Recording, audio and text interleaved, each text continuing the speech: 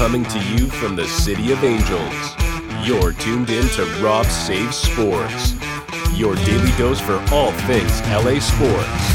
Join us and let's save sports one podcast at a time. Now, your host, Robert Yamagata.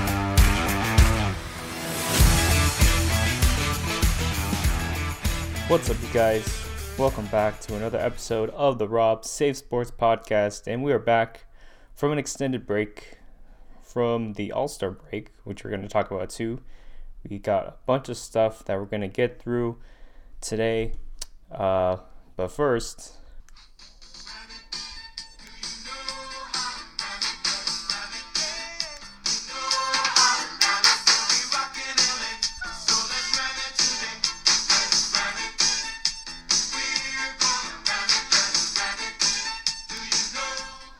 very good, very nice, very nice. The LA Rams have won Super Bowl 56 at SoFi Stadium, at their home stadium. It was a great game, very stressful game, but they pulled it out 23-20 against the Cincinnati Bengals. And, throughout the whole game, it did not look great for the Rams. They couldn't really do anything with the run game. They were already without their top starting tight end, and then by the time of the second half, they lost Odell Beckham Jr., and they were really playing with their third string tight end and 1.5 wide receivers at that point. But Matt Stafford brought here, traded a whole bunch of picks for him, was able to pull it out and threw it to his favorite receiver, his favorite target, the best wide receiver in football this season, Cooper Kupp, to give them the lead in the fourth quarter. And guess who? Aaron Donald making the game-winning, Super Bowl-winning tackle on fourth down.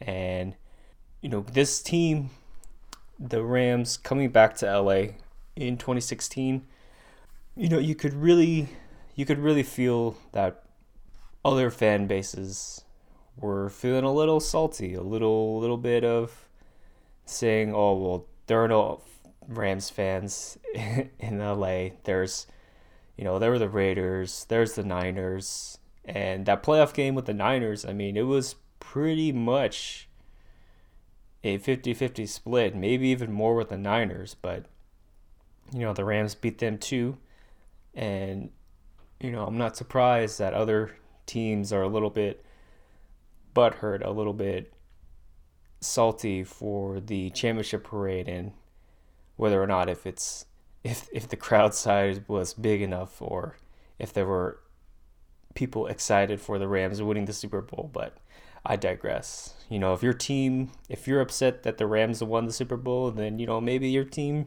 should have won the Super Bowl. Then you could have gone to their parade, but oh well, I digress. Still a great game. The Rams winning the Super Bowl, their first Super Bowl since the early 2000s with Kurt Warner. But then if you can go back till in the 90s when the last time the LA Rams have won a Super Bowl. But still a great time. Very exciting. We're going to see what's going to happen this offseason with the Rams. They got a lot of decisions to make. But overall, they made all the necessary things prior to this season, and they accomplished the biggest goal that you could have, which is winning a Super Bowl. And so with the All-Star break coming to an end, we are starting back up with the NBA.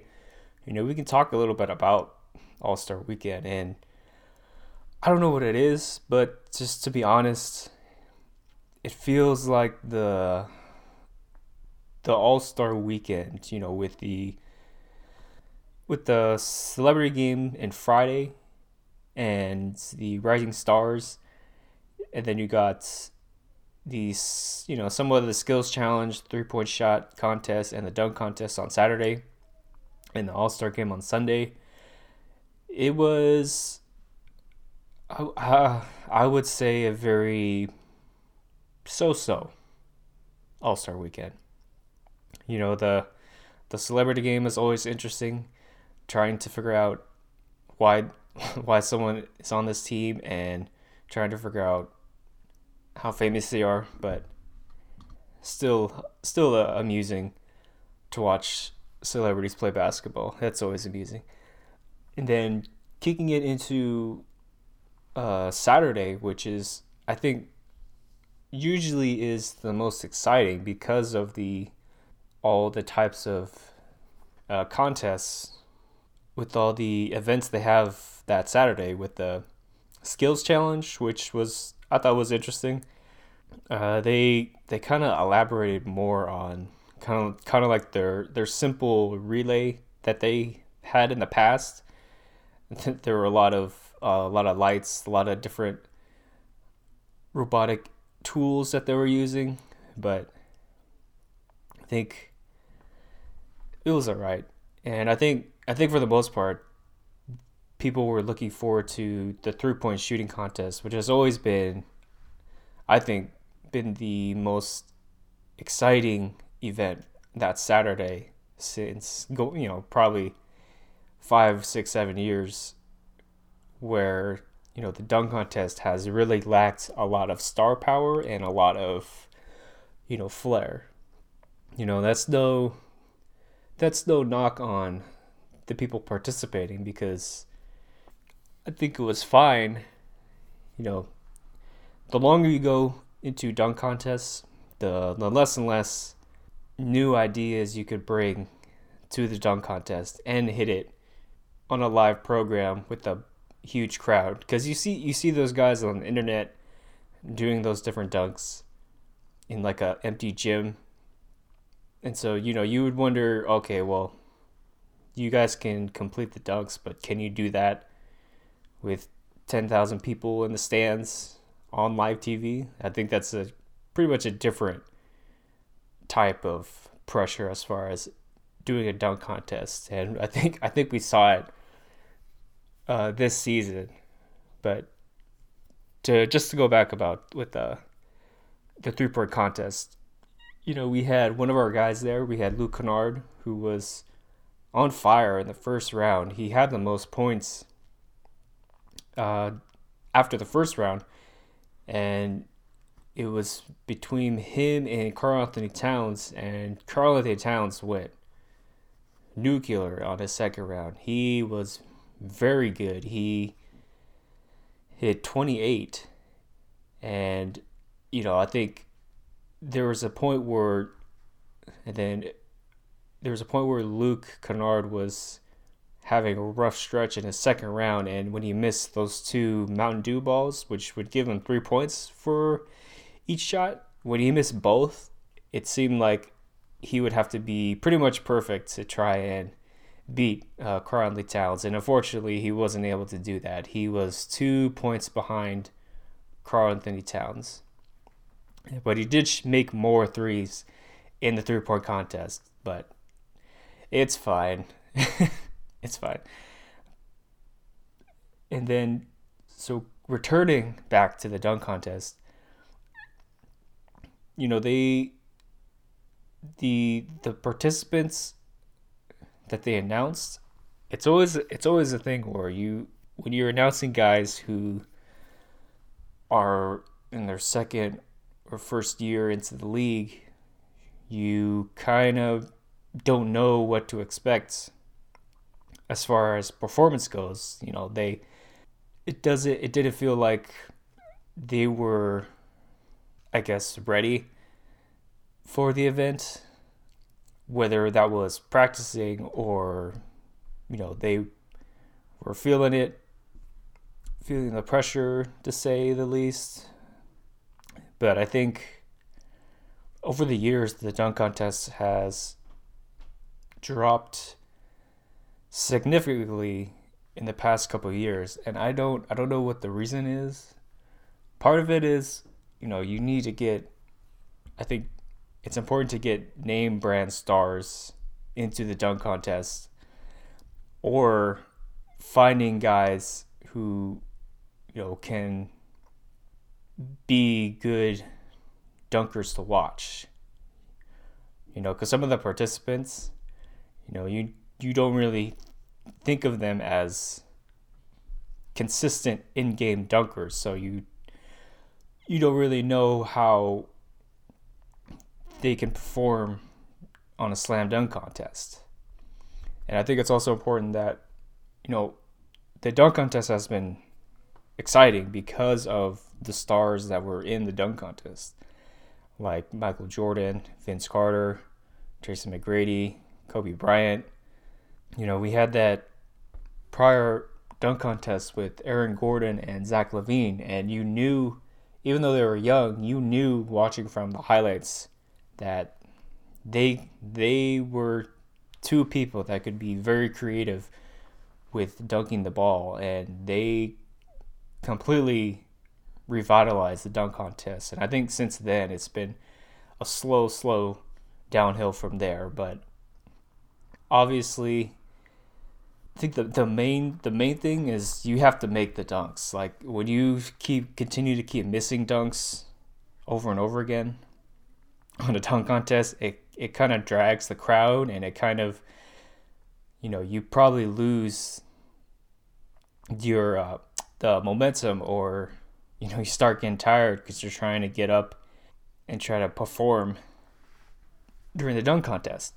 But ultimately, I think there has to be a good balance as far as getting guys to participate in the dunk contest that you think can perform, but also getting stars back into the dunk contest, because I think that's ultimately what the main part of it is. And finishing it off with Sunday with the All-Star game. It's an All-Star game. You don't really expect a high competitive environment until the very end, which I think that kind of helped that a lot with the Elam ending, which is finishing the game on a score, not the game clock. And so you're forcing the team to make shots to win the game. And I think that made it very interesting. And of course, you can't rate it any better with LeBron James hitting the game-winning shot in Cleveland to win for his team. And I just don't know what you can do as far as making the All-Star game more interesting to watch. Curry made it very entertaining with him scoring 50 in the All-Star game. And with that, it's similar to the NFL Pro Bowl. Obviously, this is like during the off season where a lot of the teams are not even playing anymore. And so you're not trying to hurt yourself or do anything.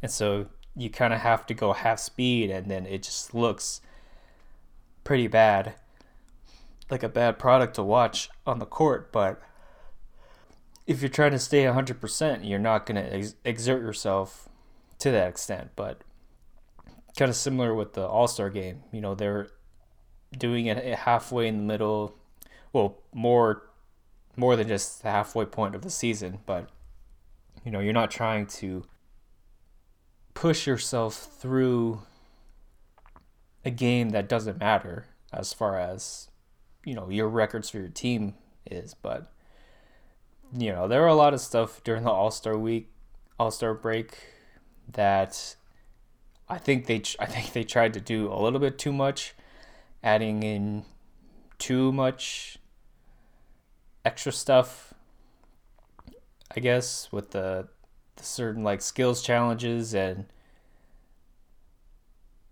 I think it's okay to be simple at times. I don't think you need to do all this stuff to get people's interests. I think if you have guys who are very popular in the league that are participating during All-Star weekend, I think that makes all the difference. I don't really know what you could do to keep the interest going during the All-Star break, but in my opinion, I would suggest less is more.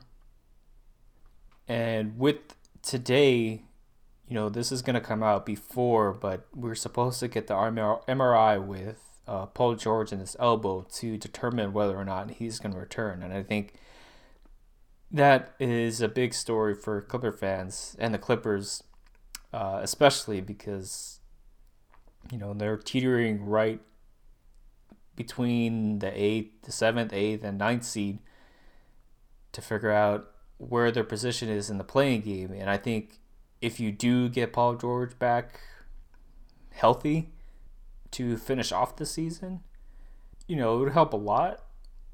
Although if Kawhi is not coming back, there would be a case where you would just rather sit him out for the rest of the season so that him and Kawhi and Norman Powell can be 100% healthy for the start of next season. But, he probably wants to come back. I would not be surprised if the MRI does go well and he does come back and he plays. It's going to be good to see him on the court again. And that is pretty much all that we can hope for at this point. The Clippers have played the most games before the All-Star break, and they're gearing up for the second half of the season. Their schedule has been pretty rough the past month and a half or so, but it's supposed to lighten up.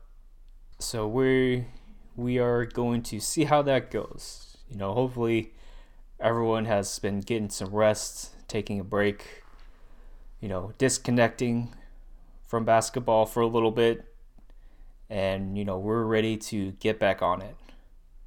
And the last thing that we're going to talk about is with AEW and WWE. The interesting news that we've seen right now is that Cody Rhodes is leaving AEW, and with much speculation that he's going to sign with WWE, a place that he called home for a long, long time when he first started. His father was there, worked for the company as well, and someone who pretty much you'd think was a WWE lifer. But through his time at the end of his WWE run, him doing the Stardust character thing, he kind of felt like he wanted to do a lot more than what they were giving him. So he left and he bet on himself. He traveled and competed all around the world. And, he was a major factor in starting All Elite Wrestling. And, there was some stuff that Cody Rhodes was doing, different storylines that were, I would say, not the best, but a lot of stuff was still very good, and you could see why he became such a big star. Like, he is a great wrestler, very good on the mic with the right material, and judging from the people who were there behind the scenes, there's a lot of positive stuff that people have said about him, and I feel like that's the case because he's learned from the experiences with WWE and kind of made sure that possibly some of those things don't go with AEW, a better all-around environment that he had a hand in creating. And I think even though that he's leaving the company, I think there are a lot of big influences that he's had for this company that is still very, very young, still barely almost 3 years old. But I question what WWE has in store for him to make his decision to go there. It's still not confirmed yet, but there aren't a lot of other options that would be appealing to him to go to. And so we're going to figure that out, but it seems like he's going to go back to WWE. He'll probably be in WrestleMania somehow. If he's not in WrestleMania, like I really question his decision to leave and go back to a place where he left in the first place. But with all of that, we continually have gotten AEW debuts constantly with Keith Lee the past month, with Danhausen last month too as well. We just had it recently with Buddy Matthews coming into AEW, formerly Buddy Murphy in WWE. And I can get the sentiment with people saying that, AEW is continuously hiring too many people on the roster, and there's not going to be enough time to feature all of them. And where I think that's true at times, but also, the flexibility of the AEW schedule allows other people who may not be getting a lot of time on TV to do stuff in the independents, doing shows, continually getting work outside of AEW, and of course getting the reps too. And I think it's important that if you want to have the best wrestling company, why would you not hire the best talent you can find? If there are people who are extremely talented that are free agents and you don't sign them because your roster is big, I feel like that's not really a good excuse to not sign them. I think they've done a pretty good job of cycling guys in and out so people don't get tired of certain individuals on the roster. Unfortunately, I think there are some people that are falling through the cracks a little bit with getting time on TV and having meaningful stories to tell. But I think that's pretty much the nature of the business as far as getting guys to places where they can be featured on a weekly basis. And, if it doesn't work out, they have the ability to not resign with a company. They have the ability to look for other opportunities elsewhere. And I think that's the main point where the difference between WWE and AEW. AEW will let them leave and finish out their contract. And we've seen over the past year that WWE will release people even though they're on contracts with them. And they'll release people and then also will give them a 90-day non-compete where they can't work for 90 days, even though they still get paid.